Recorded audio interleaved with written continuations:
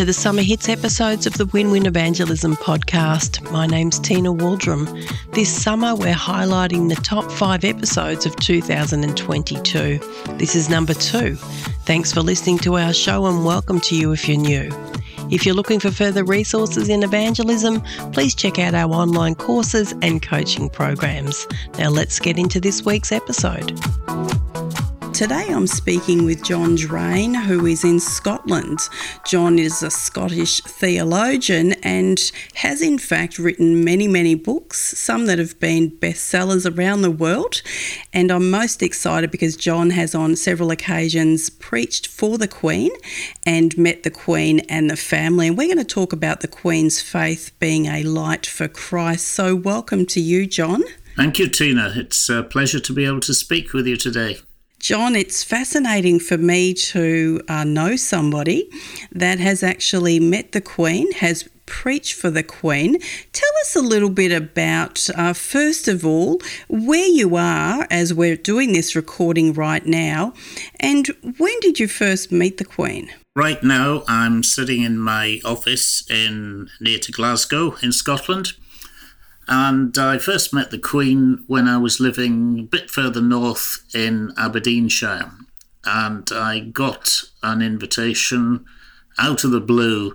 Would I like to spend a weekend with Her Majesty and whoever else was there, other members of the family, at Balmoral, which was not that far from where I was living at the time. So you can guess that it took me quite a long time to decide what to do with this invitation. But I did say yes, and I became one of a long line, actually, of visiting preachers who they have invited over many years. I think this is a long-standing thing that when they were at Balmoral for their summer holidays, which extend for maybe 7 or 8 weeks each year, they would invite people to spend a weekend with them and preach in the local church in Crathy, which is right next to the main entrance of Balmoral, really, and spend the weekend talking about all sorts of things with them, but faith definitely was top of the agenda, obviously. So it's about being pastor to the Queen and her family for a weekend, if you like. What an extraordinary response. I mean, as an Aussie sitting on the other side of the world, it's quite surreal to be having this conversation. Now, to give the listeners a little bit of context, John, you and I met, actually. You were my professor at a doctoral class through Fuller Institute in Pasadena, California. You came to Australia, to South Australia, and that's where we met. And how was the meeting for you, John? I remember it being memorable meeting you and your lovely wife, Olive.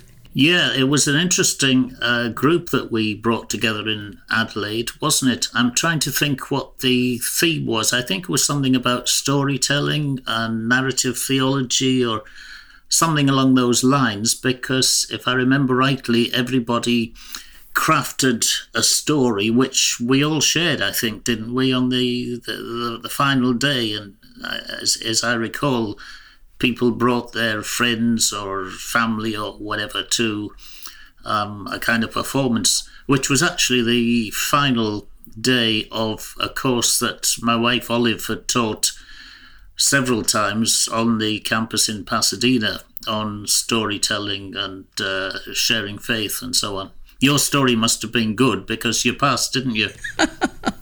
You were very gracious and you gave me a very good mark. So it's really been a blessing actually meeting you and Olive, and then years later, here we are still connected. So tell me what it's like. Before I ask questions about the faith of the Queen and her faith as a light for Christ, is it surreal turning up at Balmoral and meeting the Queen and the family? Take me back to that. What was it like for you? Different. I guess that when you've not met people like this before, you wonder what it's going to be like. So I guess driving across the bridge over the river into Balmoral itself is a surreal kind of experience, because soldiers open the gate for you to get through, and they know who you are, of course, because you've been well researched in advance by the security people. I think the first difference would be that I parked my car and I didn't need to do anything else because there was somebody there who would take my bags, put them in my bedroom that I was going to sleep in for the weekend, take the car, and while I was doing my thing for the next couple of days, they cleaned the car, they washed the car. So yes, I think it was a different experience having people do all that kind of ordinary stuff for you. And then just being introduced in a normal kind of fashion to whoever was there on that occasion, which was Her Majesty and Prince Philip and various other members of the royal family, along with a handful of other guests for the weekend. Incredible. Now, we know since the passing of the Queen, we know more than ever, I think, about the Queen's faith. What was it that you noticed about her and her faith, even on that first meeting and that hanging out, so to speak, that weekend? Well, in terms of the actual service that was to be on the Sunday morning, the text that I was given was Mark chapter 8, where that big question is asked, who do people say that I am? And, the disciples speculate, was Jesus, John the Baptist come back, Elijah, whatever. And I thought that was a great question to address to the royal family in that sermon. At the time, there was a TV series, which you may have come across, entitled Who Do You Think You Are?, in which various celebrities are taken back through their family history and usually unearth people they didn't know about.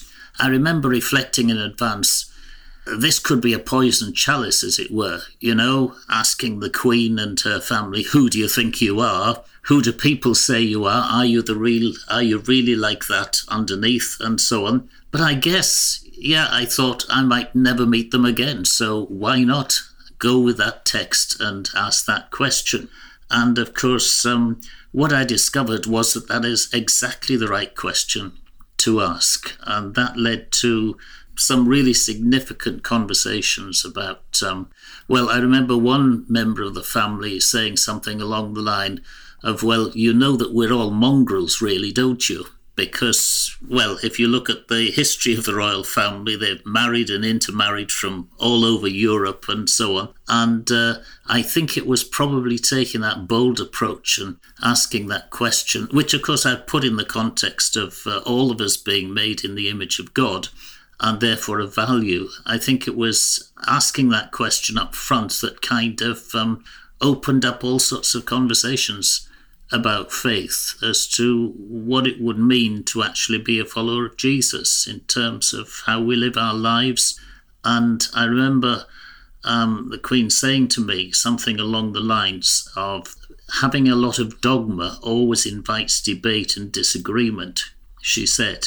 And it's easy to deal with because we have to take sides. You're either for somebody or against somebody. But she says, when you're in relationship with Jesus and with God, that invites us to be companions on the journey with others. And I think that, I'm paraphrasing probably what she said, but along those lines, I do remember her contrasting dogma, which you need to know who's in and who's out, whereas following Jesus can come in many different shapes and forms. And of course, that was one of the key themes of her life, as she explained in many of her Christmas messages in particular. Absolutely incredible, John. I mean, I just love those last few comments that you made about the Queen. It's hard to reconcile in my own mind that you are there preaching for the Queen, then discussing your message at the church and then back at Balmoral. Mm-hmm. Was life always also quite normal? Like, what did you eat while you were there? Did you eat with the royal family? Oh, yes. Well, it's well known by those who've had this experience that one of the highlights of those weekends at Balmoral was having barbecues in the grounds. And I certainly remember having a barbecue on, I think, the Saturday night, probably, and the Queen herself drove us to wherever the barbecue site was, and Prince Philip cooked.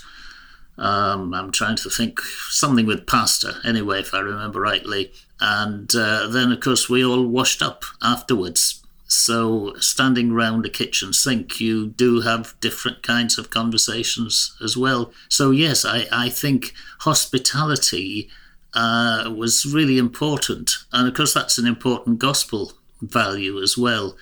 So being welcomed as part of the family for that weekend and doing ordinary stuff like, well, washing the dishes after a barbecue.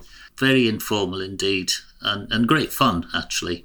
It's not often that someone says to me, the Queen drove me to the barbecue, picked us up and drove us herself, and then you stood around the kitchen doing the dishes. So just entertain me, does the Queen wear rubber gloves? I think I remember she did, yes, she did. I'm trying to remember what colour they were. I think they might have been blue, actually. But I wouldn't swear to that. But yes, she definitely wore rubber gloves in washing the dishes. All right, well, on to a little bit more of a serious conversation, but this is just absolutely fascinating. I could talk to you for hours, John. What do you think is the greatest contributions, or where do you feel, as you've reflected on the Queen's life, where she has made the most proclamation, I guess, about her faith in Christ? Yeah, well, obviously, I think in many of her Christmas messages, she said very upfront things about Jesus being the guide of her life. And I think that certainly would be the key kind of message coming out, was that for her, following Jesus and using those words, I'm following Jesus, rather than even being a good Christian, it was always about Jesus.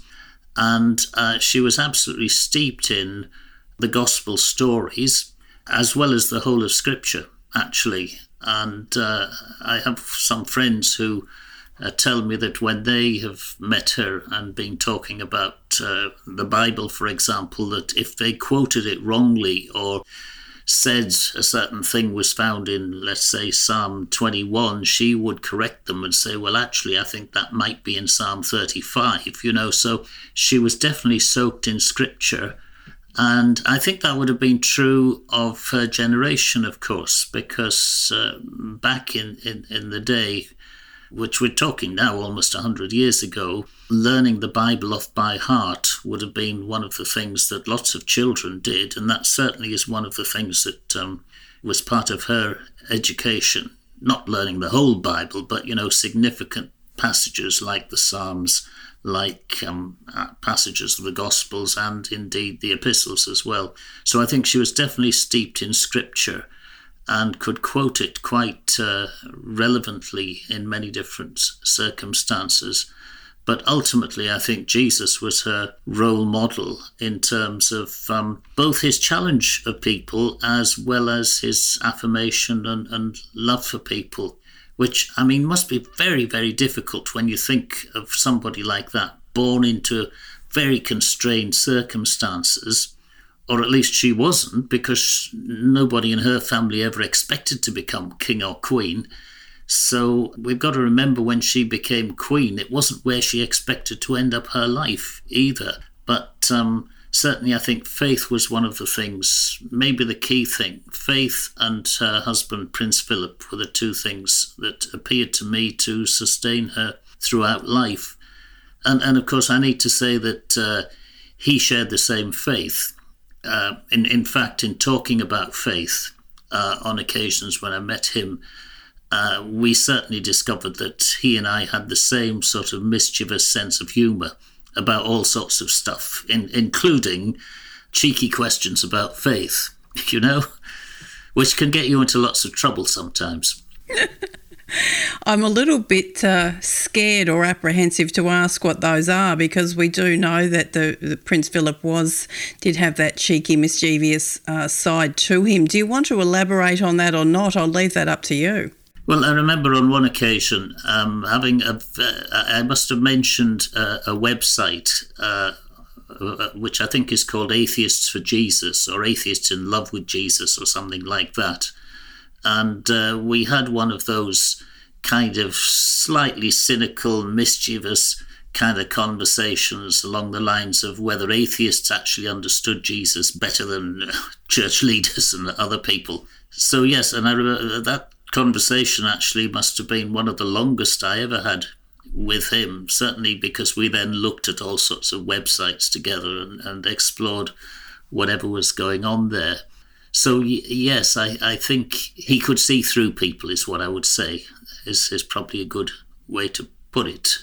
See through the pretense of so many religious people, actually, and ask what is really going on here and what really makes you tick as a Christian, which I guess the Queen herself embodied what really makes somebody tick as a follower of Jesus. And, everybody has talked about her commitment, faithfulness, honesty, service, all those kinds of things.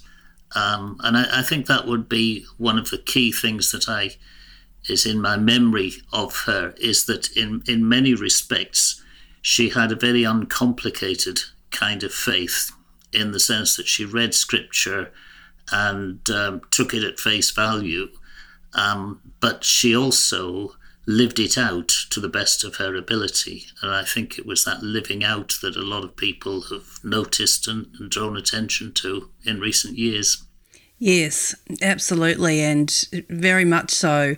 Now with the passing of the Queen, of course, we've just had the funeral, which was just incredible to watch. For you, John, as a follower of Christ, what are you taking away in terms of things that you've noticed about the Queen that would help you yourself continue to be a light for Christ in the world? Yeah, I think taking Jesus really seriously. And I think there are many challenging things in there, and we could go down a different track and highlight some of the things that the Queen must have found really challenging.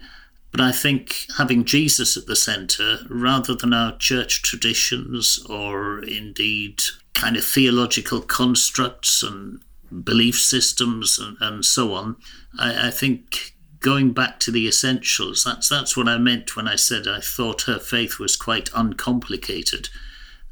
She saw the pictures of Jesus in the Gospels and said, yeah, well, Jesus invites us to follow him and be like him, so let's do that.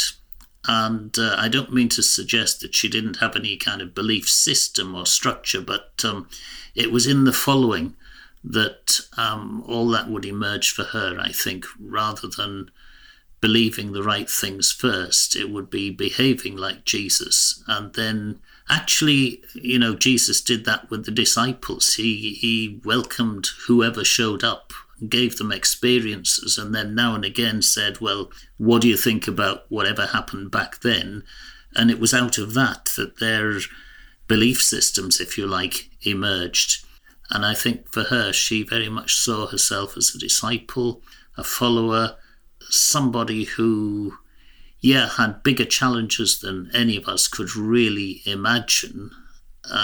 Because, church people debate about things like predestination and so on. I mean, if you're born into a family like that, where your entire future is laid out for you, then predestination takes on a whole different ethos entirely. So I think it's not easy to break out of that, especially when you're part of a national, international system that depends on your presence and involvement and engagement. So I think that's one of the things, as well, as we look to the future, that we should be praying for King Charles as he now is, that sense of duty and obligation, which can become very restrictive, can also be life-changing for other people and life-giving as a kind of witness to qualities and standards and expectations that are well beyond ourselves. So I think thinking about Her Majesty, I think she gave an example of how to live in really quite, I know it sounds silly to say difficult circumstances, because she didn't struggle with the same stuff as most of us, of injustice and lack of money and all that kind of thing. But I sometimes think that maybe it's easier to struggle with the things that we struggle with than it is to be born into those kind of circumstances.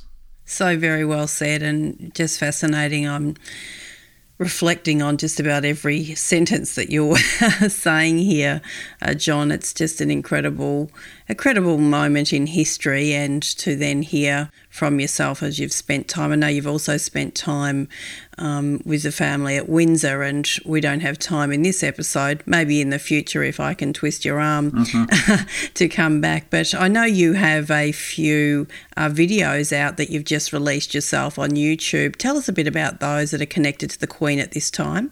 Well, I've been thinking about how we respond in a sort of post-secular culture, which we're now in, really, to events like this. And I remember back when Princess Diana died in 1997, everybody was really taken aback by the public response and the way people kind of identified with her.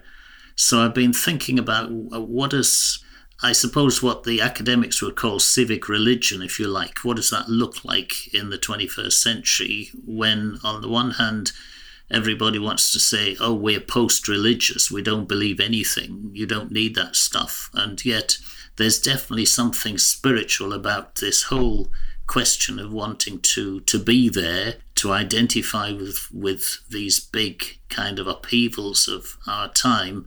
So I started reflecting on the events of her death and the aftermath and the way people responded from that angle, rather than from the angle of starting with the Queen and the royal family. And I think prayer is one of the big things that I see taking place here. Not necessarily people putting their hands together and praying prayers, but Martin Luther famously said that work can be prayer, and I think we can do things that are effectively reaching out to a God who many of us don't know, really, which actually is reflected in the New Testament. If you think about it, St. Paul wrote in Romans that sometimes our prayers are so kind of deeply embedded in our angst and we just don't know how to say anything. And he talks about the Spirit taking all those feelings that we don't know what to do with and somehow giving us a medium to express them with. And as I've looked at what's been going on in the last couple of weeks now, yes, I started thinking, what is this saying? So, yes, I did make some videos which reflected on that from different angles about what is the promise of what's going on here, what are we looking for, what does all this mean in the big picture of who we might become in the 21st century. And one of my conclusions is that whilst 20 years ago it was often thought that faith had no future, I think faith in the coming days looks different than it would have done, certainly 50, 60, 70 years ago. But there's a much more profound spiritual search for something that makes sense out of life or connects us with something bigger than ourselves that is going on here. So for me, as a Christian, and particularly as a Christian who reflects on what does it mean to be a person of faith, a follower of Jesus, in this context in which we find ourselves, rather than, as some would say, we're in a bad place. I think we're in a good place, but we need to rethink what we're about, reimagine what it means to follow Jesus in this point in the 21st century. And what we see around us, not just connected with the Queen, but you can see the same kinds of movements all over the place as people are asking big questions about what's going on in the world, who can we trust, what does it mean to be human, how can I get through from today to tomorrow, actually, and still be sane? These are questions that I think are locked away at the heart of all of us, and to which the answer really, or an answer is, yeah, as Jesus says, come and hang out with me and see what happens next. So that for me is the invitation that I would be engaging with people. Yes, fascinating, John. Just some incredible conversation here tonight, and I'm going to drop into our show notes those links so that you can go and connect with John on those videos and some other spaces. I'll drop those all into the show notes. But John, this has just been fascinating. I'm really praying that I can twist your arm and do this again. So thank you so much for your time, and just such a blessing to talk with you. Thank you so much. Yeah, thank you for having me, Tina. It's been a real pleasure to talk across the world and to discover that we're all wrestling with the same stuff. I think that's really encouraging as well. So thanks. Thanks, John. Thanks so much for listening to the Win-Win Evangelism podcast today. If this was helpful for you, please share it with others so they can learn also. If you, your small group or your church would like to upskill more in personal evangelism, learn how it can be easy, natural and not forced, why don't you check out our online free sample course on missionwithgod.com/free sample. I trust that our podcast and our online personal evangelism course can be a blessing to you. Thanks for listening and see you next time.